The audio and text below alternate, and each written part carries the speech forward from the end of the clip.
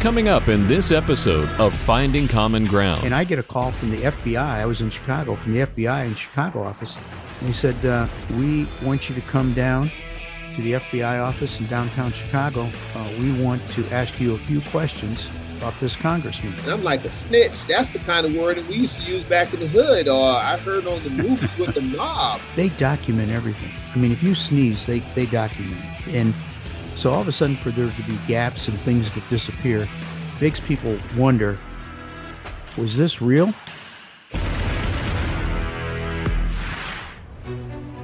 There are two sides to every coin. How do we deal with racial issues when they affect relationships? Finding common ground on all those issues that we come against. There's black and there's white. And I think as Christians, we have to learn how to get together because we're not in heaven. I've met more interesting people just by God just bringing them in. Republicans and Democrats. But a lot of times, when it comes to race and it comes to culture and it comes to perception, even as Christians, we don't always understand.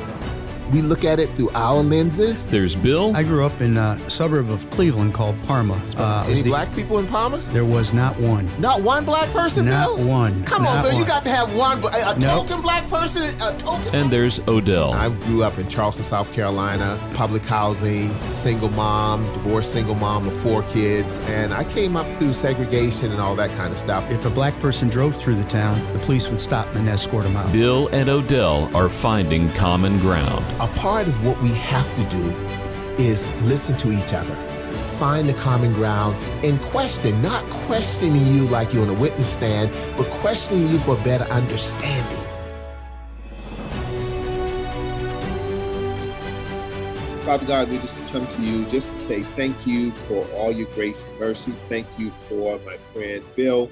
Thank you for just grace and mercy and how you continue to bless this podcast and all the great speakers that we have an opportunity to meet, talk, share one's professional point of view, and also find common ground, God. So we thank you and we praise you. In Jesus' precious name we pray and believe. Amen. Amen. Dear Heavenly Father, just thank you for today, and thank you for my brother, Odell.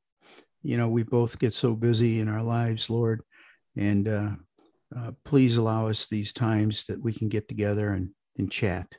And as we continue to bond our relationship and our wives continue to get to know each other and bond, Lord, thank you for the opportunity to go to Europe with the Clevelands. Looking forward to decompressing and unplugging. And Lord, let us not forget, it's because of you that we are able to do these things. The blessings you've given our families, the blessing you've given each of us individually when we're not deserving. Lord, thank you so much. We love you. Amen. Amen. Bill, now, all over the news, we have the former president under 2 investigations, Bill. They're saying that the FBI went to Mar-a-Lago and served a search warrant and went in his house, and they're using terms like it's a snitch in President Trump's camp. And I'm like, a snitch? That's the kind of word that we used to use back in the hood, or I heard on the movies with the mob. So they talk about snitch and all that kind of stuff. So what's going on, Bill? You know, what's going on? And I'll tell you what, it's certainly all over the news that the FBI went in, and I think they took some things. You know, I was listening to the news today. The Attorney General has asked the judge who granted the search warrant to, you know, all that stuff is kept private. I guess they can't release it. Trump can talk about it and what was in the court order, but the government can't unless the judge orders the release of these documents. And the Attorney General is recommending he release it so we can find out exactly, you know, what, why, and who, and all that stuff. You know, when things aren't transparent like that, a couple things. One is the legal system, particularly like grand juries and stuff, is set up to be quiet and confidential so that witnesses can come in and talk straightforward. Right. And you don't have the pressure. So, you know, all these grand juries that are going on, you know, I don't know if it's a witch hunt or not. You know, if you talk to your supporters, they say it's a witch hunt. Well, if it is a witch hunt and they released all the information and there's nothing there, yeah, I agree with them. It's a witch hunt. But if they release the information and there's smoke, there might be fire. You know, if you think back, I grew up when Richard Nixon with Watergate. I was actually in D.C. when all that stuff was going on. I was living with a congressman, and it was a drip, drip, drip of information until somebody, I think Dean, came up forward, and he was his attorney at the White House, and he talked about some of the stuff. And then it was his word against Nixon's until they discovered there were tapes. Wow.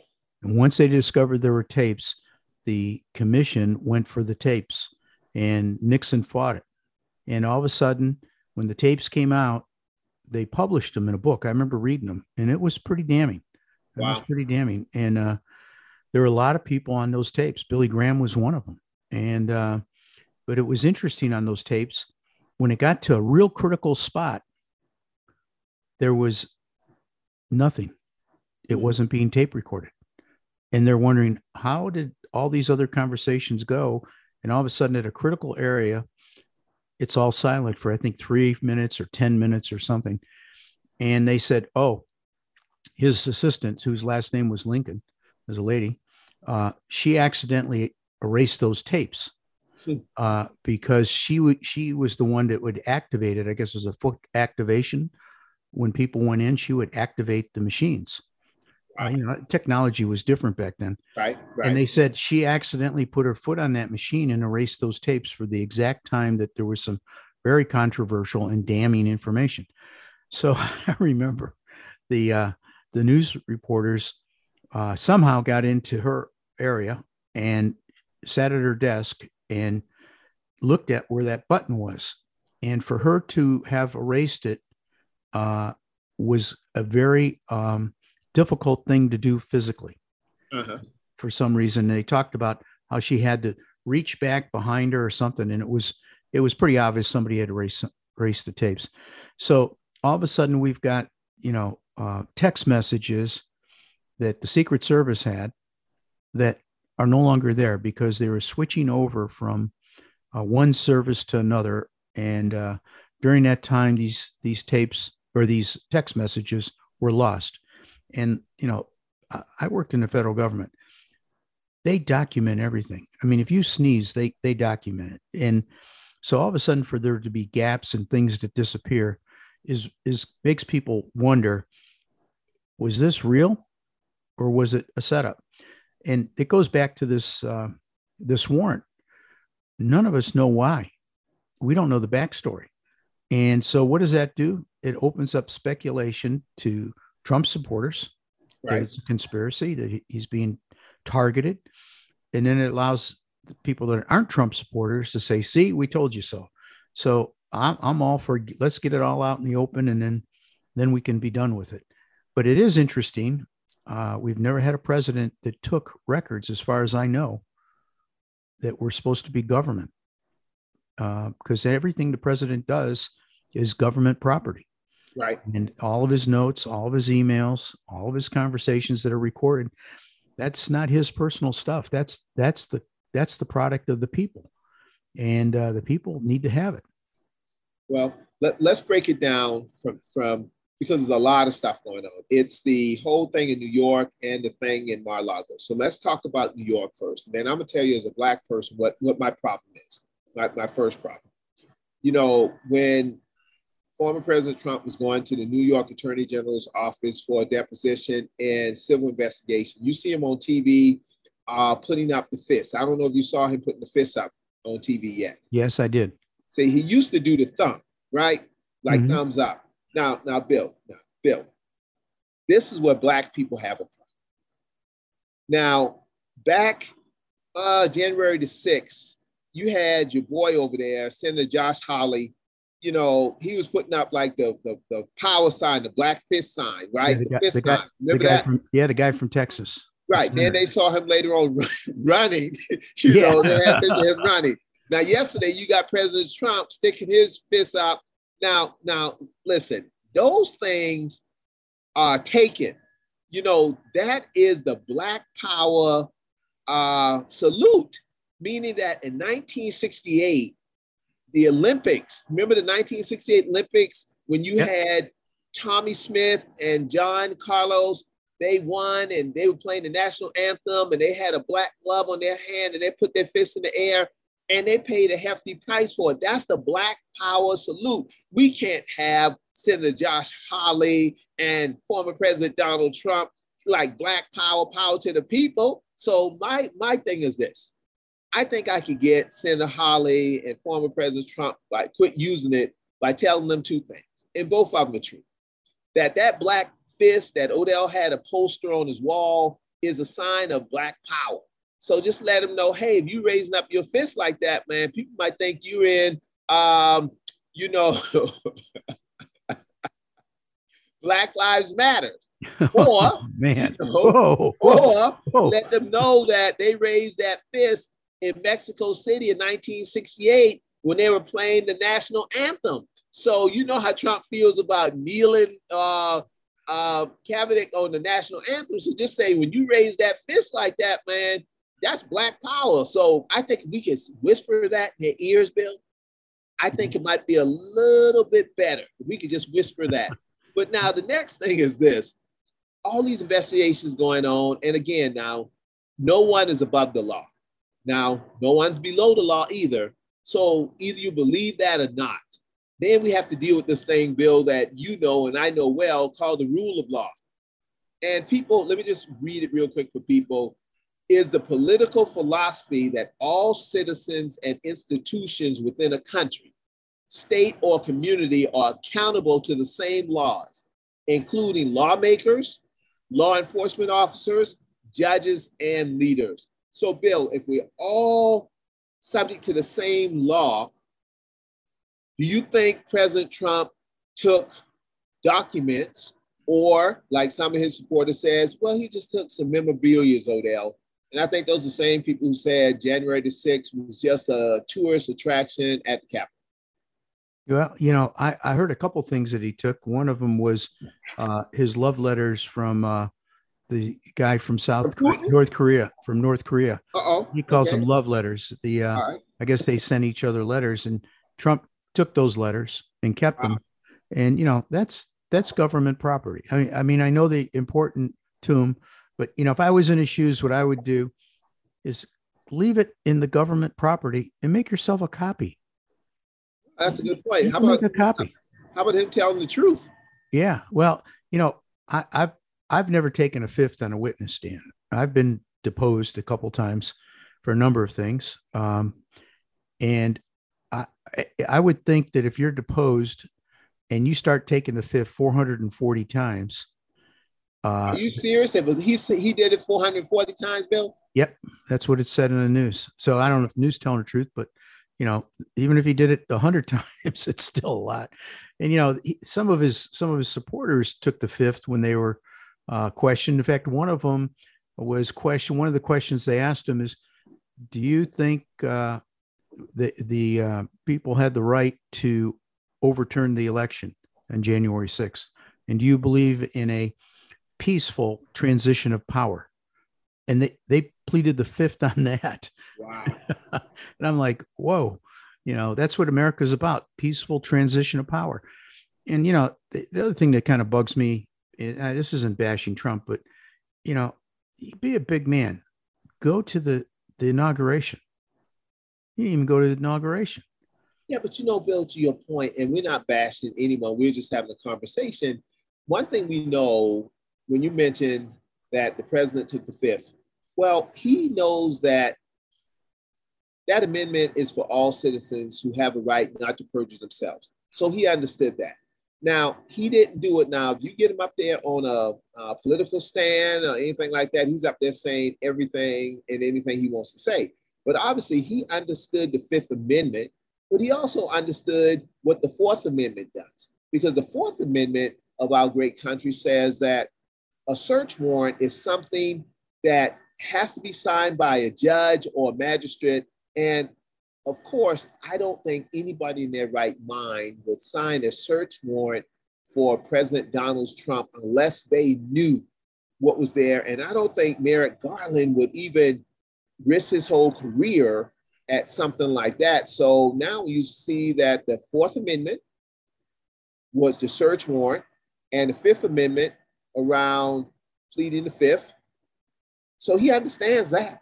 Mm-hmm. But at the end of the day, Bill, and maybe you know more about this than I do, when they say it's a snitch because someone in Trump world told the FBI where the stolen illegal stuff was stashed, that's kind of project ghetto mobster stuff. That ain't, I mean, Bill, what's going on? Mar-a-Lago? Yeah. Well, you know, they said the FBI had been there once before looking for him, and they found these boxes, and they didn't have a warrant to take them. And so they asked that they put them in a room with a padlock, and they did. Trump's people did do that. They put them in a room and locked them. And it said the FBI had to come in and cut that lock off to get in that room. Well, I don't know who had the key to the lock. It's just interesting because someone was saying, well, they didn't have to go and raid his home. They could have gotten a deposition and the president would have turned everything over and all this. And I'm saying, Bill, it's a search warrant, a legal search warrant, the same kind of search warrant that Breonna Taylor was issued. But now, again, like Breonna Taylor, and you're familiar with her, the Black female who got shot 5 times when the police in Kentucky, Louisville Metro Police Department came and shot her up on March 13th, 2020. Now, it was based on some false information in the search warrant. Now, that's why you stated earlier that it's so important for us to look at the search warrant for Mar-a-Lago, because sometimes it is false information in the search warrant. But I don't think everyone got all upset when Breonna Taylor's search ended in her being dead. So the president didn't get shot. The president, he wasn't even there. He wasn't even there. So back to your point of once the search warrant is released and we find out what's inside of it, they give them due cause or not. And if they broke the law, then Merrick Garland and everybody else involved should be prosecuted to the full extent of the law. Just like what they're finding out with the individuals on the whole thing with Breonna Taylor search warrant. However, Bill, to your point, what if everything is above board and everything is legal? Then what do we do with a president who stole things from the White House? Well, that's not a good thing. That's not a good thing. When I was working for a congressman, he had in files in Cleveland, because I was a congressional aide, I got to see everything. He had letters from Jerry Ford, Ted Kennedy. Wow. Jerry Ford, when he wasn't president, I think he was Speaker of the House then, or a majority leader. Those things were not for us to take. We were told those are public documents and we could look at them. They didn't even want us to make copies of them for it. I remember I got called in by the FBI. I was working at Wilson Sporting Goods at the time. I moved from Cleveland to Chicago. I had stopped working for this congressman for it might have been 2 or 3 years. And I get a call from the FBI. I was in Chicago, from the FBI in Chicago office. They said, we want you to come down to the FBI office in downtown Chicago. We want to ask you a few questions about this congressman. Bill, how did they know how to get in touch with you, man? The FBI? I have no idea how they found me. Because I was out of Cleveland for a couple of years then, and they contacted me at work at Wilson Sporting Goods, and they went through the legal counsel of Wilson Sporting Goods, and I got a call into my boss. It was a guy I didn't know who turns out to be a lawyer for Wilson Sporting Goods, and he goes, "We have a little problem here," and I said. And I'm thinking, okay, I know it's my boss. I don't know who the other guy is. And I said, well, what's the problem? I didn't take any Wilson footballs or any basketballs or anything. I'm thinking, what have I done? And they said, well, we've been contacted by the FBI about you. And I'm thinking, holy cow. And you want to talk about a young kid. I was in my 20s, late 20s. I was nervous. And I said, well, what's the reason? And they said, they want to talk to you about this congressman and some things that went on in the office that you might be aware of. And we're doing an investigation. so this guy finally identified himself as a lawyer for Wilson Sporting Goods. And I said, well, is this going to cost my job? And they said, no, not at all. We're following protocol. If the FBI wants us to have you be available, we are going to make you available. Now, you have an option not to do it, but I would highly encourage you to cooperate. And I said, do you have any idea what they're going to ask me or anything? And he goes, nope. They just said they want you to come down. They have some questions. So I remember going downtown Chicago. You want to talk about nervous, by myself. I didn't have legal counsel. And I sat there, and there were two FBI agents, and they started asking me a bunch of questions about this guy. I won't go into the details. And I knew a little bit about what was going on. I knew a little bit, but it was obvious that I didn't know enough that it was worth their while. So they left me alone. And nothing ever happened to the congressman, as far as I know. But you know, they do follow protocol. They do follow protocol. So there's a way that the government does things. You know, one of the things that I worry about is cleaning out the swamp. Okay. That was one of the big things that Trump talked about. He's going to drain the swamp. And I agree with that. I think there's probably, but my version of draining the swamp is let's make the government more efficient. Right. Let's make it run more like a business as opposed to the way it's run. And so that was my take on it. I think the Trump administration was, let's get rid of all these people and put our people in there. Yeah. And when you and I know what happens if you run a ministry and I run businesses, you want people that are on your side. So I can understand that you become president, and if you haven't been part of the Washington establishment, you don't know who to trust. You don't know who's going to work, who's not going to work. You know, when Trump got Rex Tillerson as Secretary of State, I know Rex, and Rex is a straight guy, straight shooter, and he is a tough businessman. You know, he's been all over the world. He was chairman of the board and president of ExxonMobil, probably the second or first largest corporation in the world, and knows all these leaders in the country and around the world because of oil, including Putin. If you listen, there's a book out by Woodward. I forgot the name of it, but in chapter 3 of that book talks all about Rex Tillerson and how Trump was Dr. Robert Gates, who's another president of the Boy Scouts, as does Rex. Gates, Trump's people called Gates, and Gates came down to Trump Tower and talked to him and said, hey, you need to talk to this guy about Secretary of State, this guy Rex Tillerson. And Trump goes, I don't know who that is. I've never heard of the guy. And so he explained who he was. So Rex got an invite, and he had retired from ExxonMobil, and his wife, he didn't want to do it. But his wife said, look, if the president of the United States calls, you have service to the country and a duty to the country to at least go and see what he wants. So he went down there, and Trump fell in love with the guy. You know, when you meet him, he's the real deal. And so Trump asked him about Putin. And Rex has been on Putin's private yacht alone and has talked to him many times. And he actually received the highest award out of Russia. So Trump was very enamored by him, and he hired him because he wasn't a career State Department person or career politician. And Rex went in and tried to change the State Department and do more, make it more run like a business. And the State Department pushed back big time on him. In the meantime, Rex was doing his thing, and he would sit in some of those meetings that crazy things were talked about, and he pushed back. And he ended up getting fired by a tweet from Trump when Rex was in Africa. Mm. So, you know, I know Rex. I don't know Trump. I can tell you Rex is a real guy. And the fact that he didn't last there makes me question. I was real happy when he hired him because I said, oh man, this is a good hire. In fact, Trump had a bunch of Eagle Scouts in his cabinet and right underneath him. And so I was encouraged that he was going to turn around the country and run it like a business. Now, he did a lot of good things, Trump did. I mean, he did things with Israel. He did a bunch of other stuff.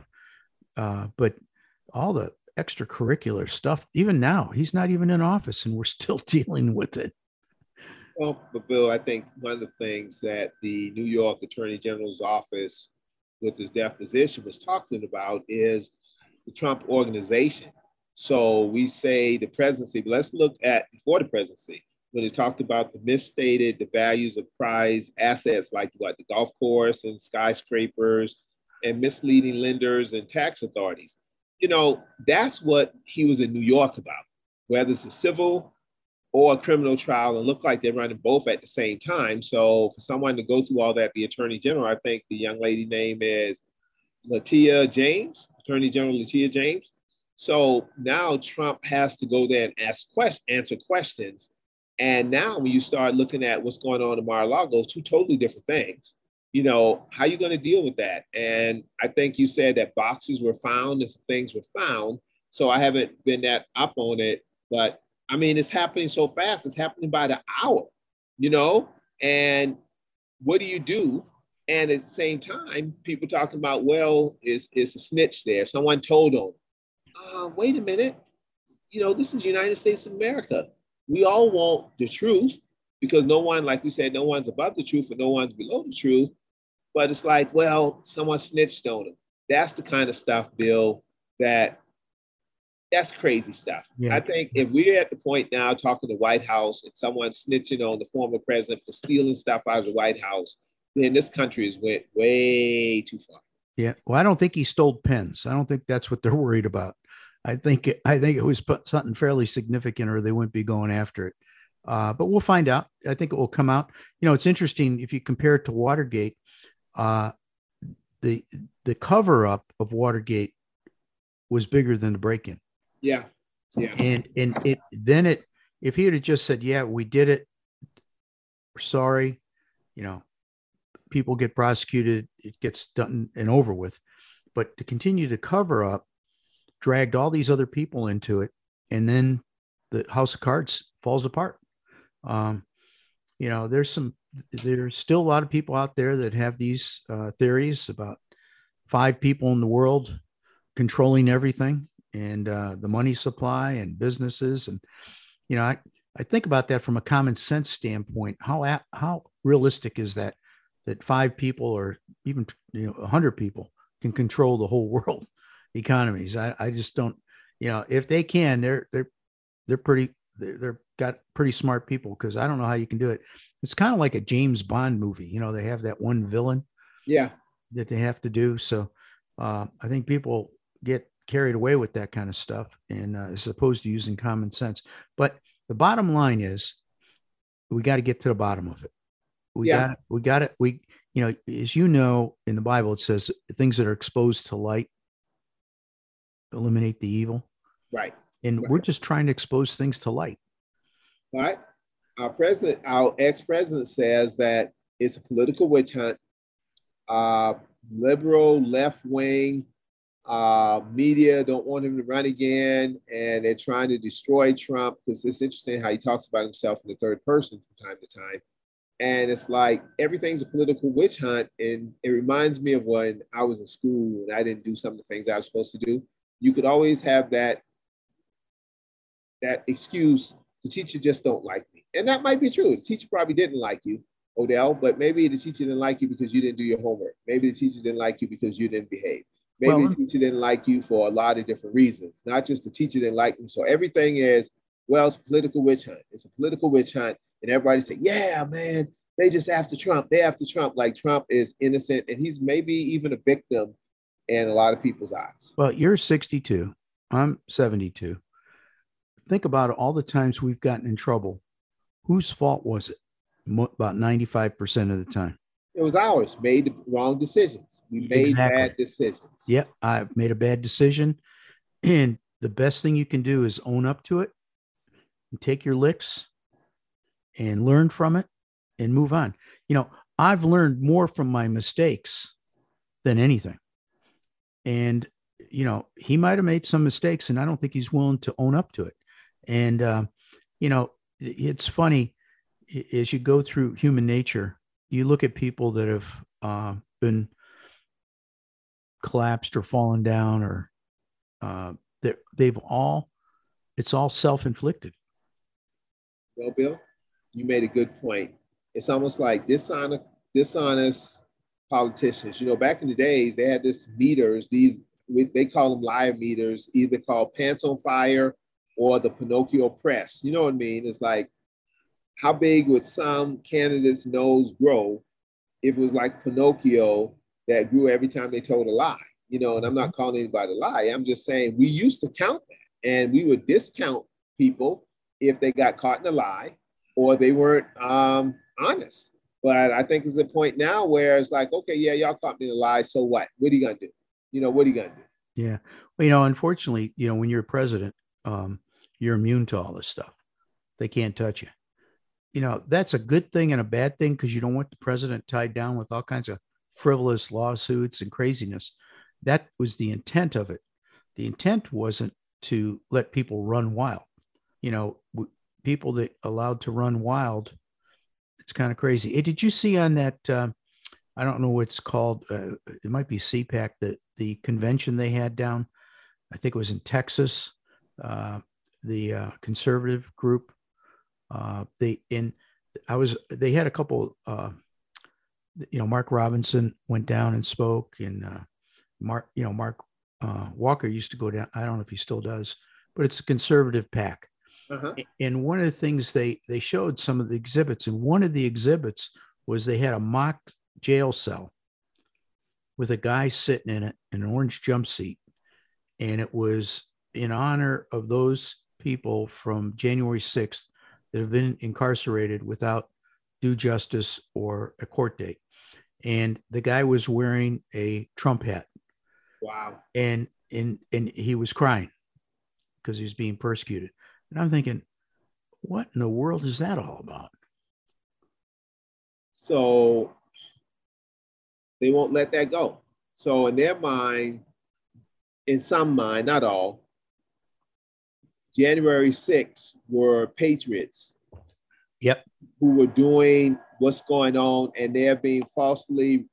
So they're not even acknowledging that what happened on January 6th was illegal.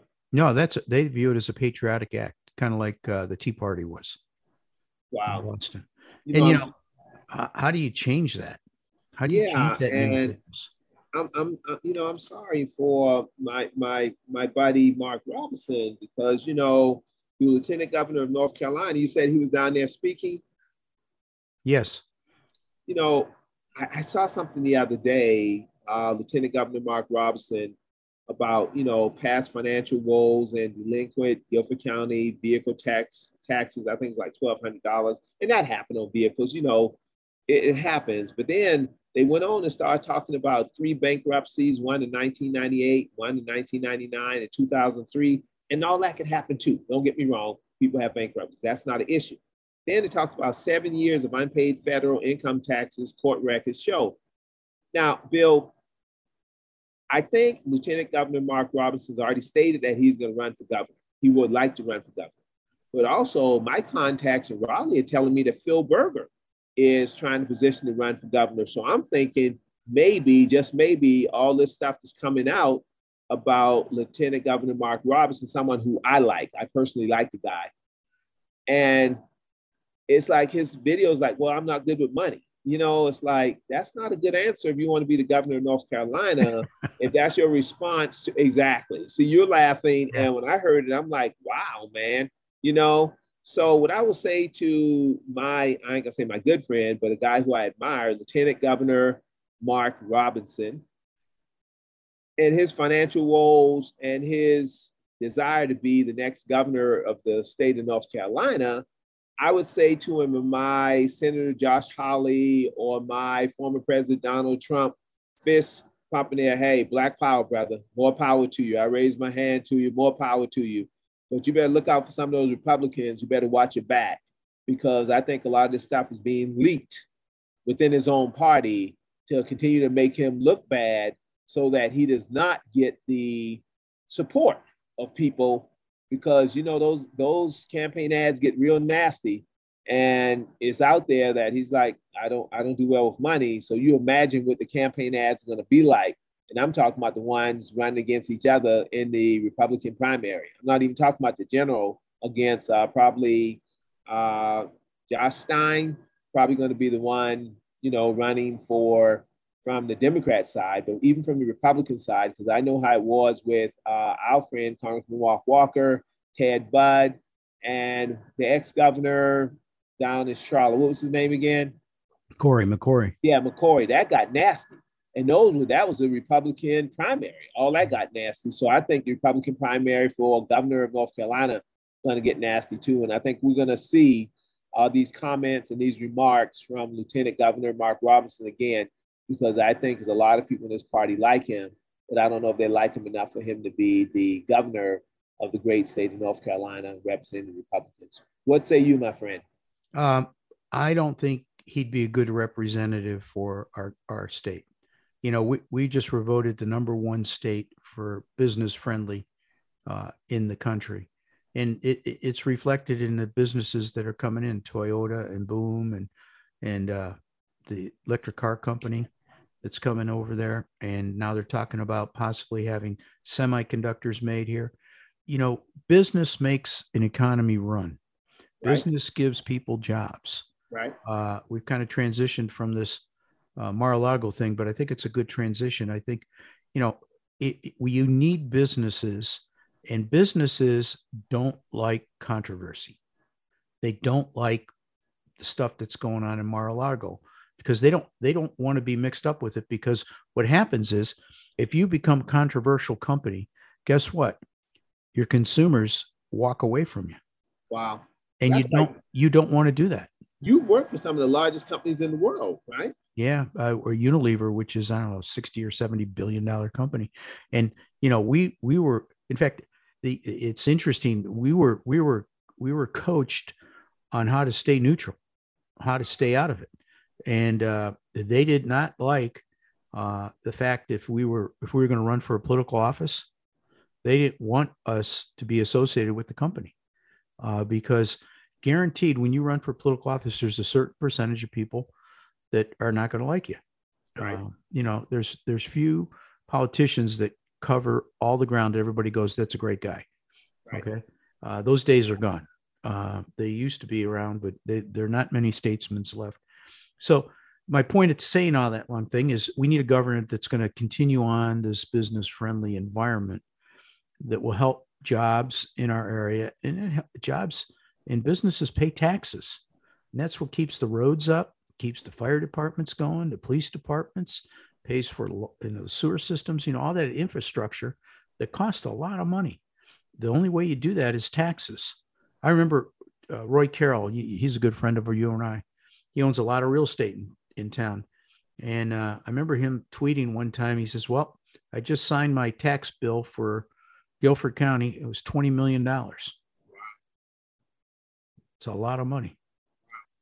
When you think about that, as you know, and I guess we are bouncing around now, but, we're okay with it. I'm a big supporter of Mayor Nancy Vaughn, and she won the mayoral race, and it was close, but we won. And she's done a good job. Now, everybody don't always like her, but she's somewhat controversial, but she's done a good job. And all those companies that you just named came here under her leadership. Now, it wasn't just her, of course, but at the same time, they have to feel good, because I think one of the questions on the prospective sheet, if I'm a company coming here, well, who's the mayor of Greensboro? I'm sure is who's the mayor? Who are the leaders? Yeah, exactly. Who are the leaders? Who's the leaders other than Bill and Odell with that great show, Common Ground, the fastest growing podcast in the Triad? And how many countries we're in, cities we're in, Bill? We're in 35 countries in every state of the union. Yeah. So other than checking us, check for Odell and Bill, what else would they check for? Yeah. Well, you got to have a climate that is business friendly. And that involves a lot of different things, but it starts out with the political environment, because the politicians are the ones that can control taxes. So it's interesting how that happens. Hey, listen, we're getting near the end. I did want to ask you a question. On September 14th, you and I are going to be together at the RBC Center, which is where NC State plays basketball. Yeah. And we're going to listen to President Bush speak for the Boy Scouts at the Raleigh Council. And I'm anxious for you to come there and meet some of my friends from scouting, and meet Temple Sloan. They're honoring him, and Temple's just a great guy. He owned CarQuest and sold it for a bunch of money. And he's got a couple other companies he started up, and he's in his 80s, but a real nice guy. Tough businessman. But when it comes to scouting, he's got a real soft heart. And he's given a lot to scouting, and we've tried to honor him for probably 15 years, and he's stiff-armed us every time. He doesn't want any recognition. And I think he's at the point now, he felt that if he was being recognized, it may help scouting, so he's willing to do it. And they got President Bush to come and be the keynote speaker. That's powerful. I look forward to that. I like President Bush. A lot of these guys, back in the day, you had President Bush and you had Dick Cheney. Now, I thought Cheney was a mess when he was in office. But now, when you look at Cheney and his daughter, I'm a fan. Now, of course, I won't go hunting with him because I didn't think Cheney shoot somebody. Yeah, he shot somebody by accident. Yeah. But here's the good news. Because he was vice president and he had a bad heart, he had a medical team with him all the time. So they were going to take care of him real quick. So when he shot the guy, they took care of him. Oh, yeah. Bill, what you think now, and I know we have to go, when you think now of a true patriot, we hear that word thrown around in the true American. When you think about Senator John McCain, whether you agree or disagree, Senator John McCain was a maverick, and he always looked out for what was good for the country. And you have to honor that. You just have to honor that. Even when he was dying, he got off his sick bed to come help cast a vote that many of us believe meant all the difference in the world to this country. And I remember McCain looking at Mitch McConnell, who was representing Donald Trump at the time, and Donald Trump's full power, wanting to destroy Obamacare. And Senator McCain hobbled out on the floor, looked at Mitch McConnell in his eyes, and took his thumbs up and turned it down to a thumbs down. And with that, we can say amen. That's a true American, one who puts the country above self. And the politics, we all understand politics is a contact sport. But I think John McCain, who spent time as a prisoner of war, understood it better than many of us have. Yeah, being a prisoner of war, I can't imagine what that's like. Well, Odell, I look forward to our next podcast. We'll got some more guests coming on that are pretty exciting. And thank you for talking about this today. Hey, it's good stuff, man. Everybody's talking about it. You know, we got to snitch. We got to snitch in Trump world. So we got to find the snitch. We got to rat. Didn't that's what we used to call it back in the days, Bill? A snitch or a rat. Yeah. But I thought we was talking about mobsters or ghetto stuff. I didn't know we were talking about White Houses, but the language, follow the people.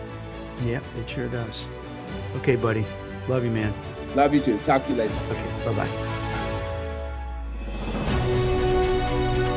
Find Bill and Odell online at thecommonground.show. This podcast is a production of BG Ad Group. Darren Sutherland, Executive Producer. Jeremy Powell, Creative Director. Jacob Sutherland, Director. All rights reserved. This podcast is brought to you by Yes Weekly, the Triad's largest circulated and best read weekly magazine. You can also find us online at yesweekly.com and on Facebook, Twitter, and Instagram. Yes Weekly, your trusted news leader for local arts, entertainment, music, food, and more for nearly 18 years. Whether you're a big, medium, or small business, managing and growing the bottom line is important. Focus CFO brings the experience and financial acumen of a Fortune 100 Chief Financial Officer to your company at a fraction of the cost. P&L help, internal reporting processes, or any business transitions or events. Focus CFO will help you and your team have a CFO in your company's back pocket. Focus CFO. Learn more at focuscfo.com.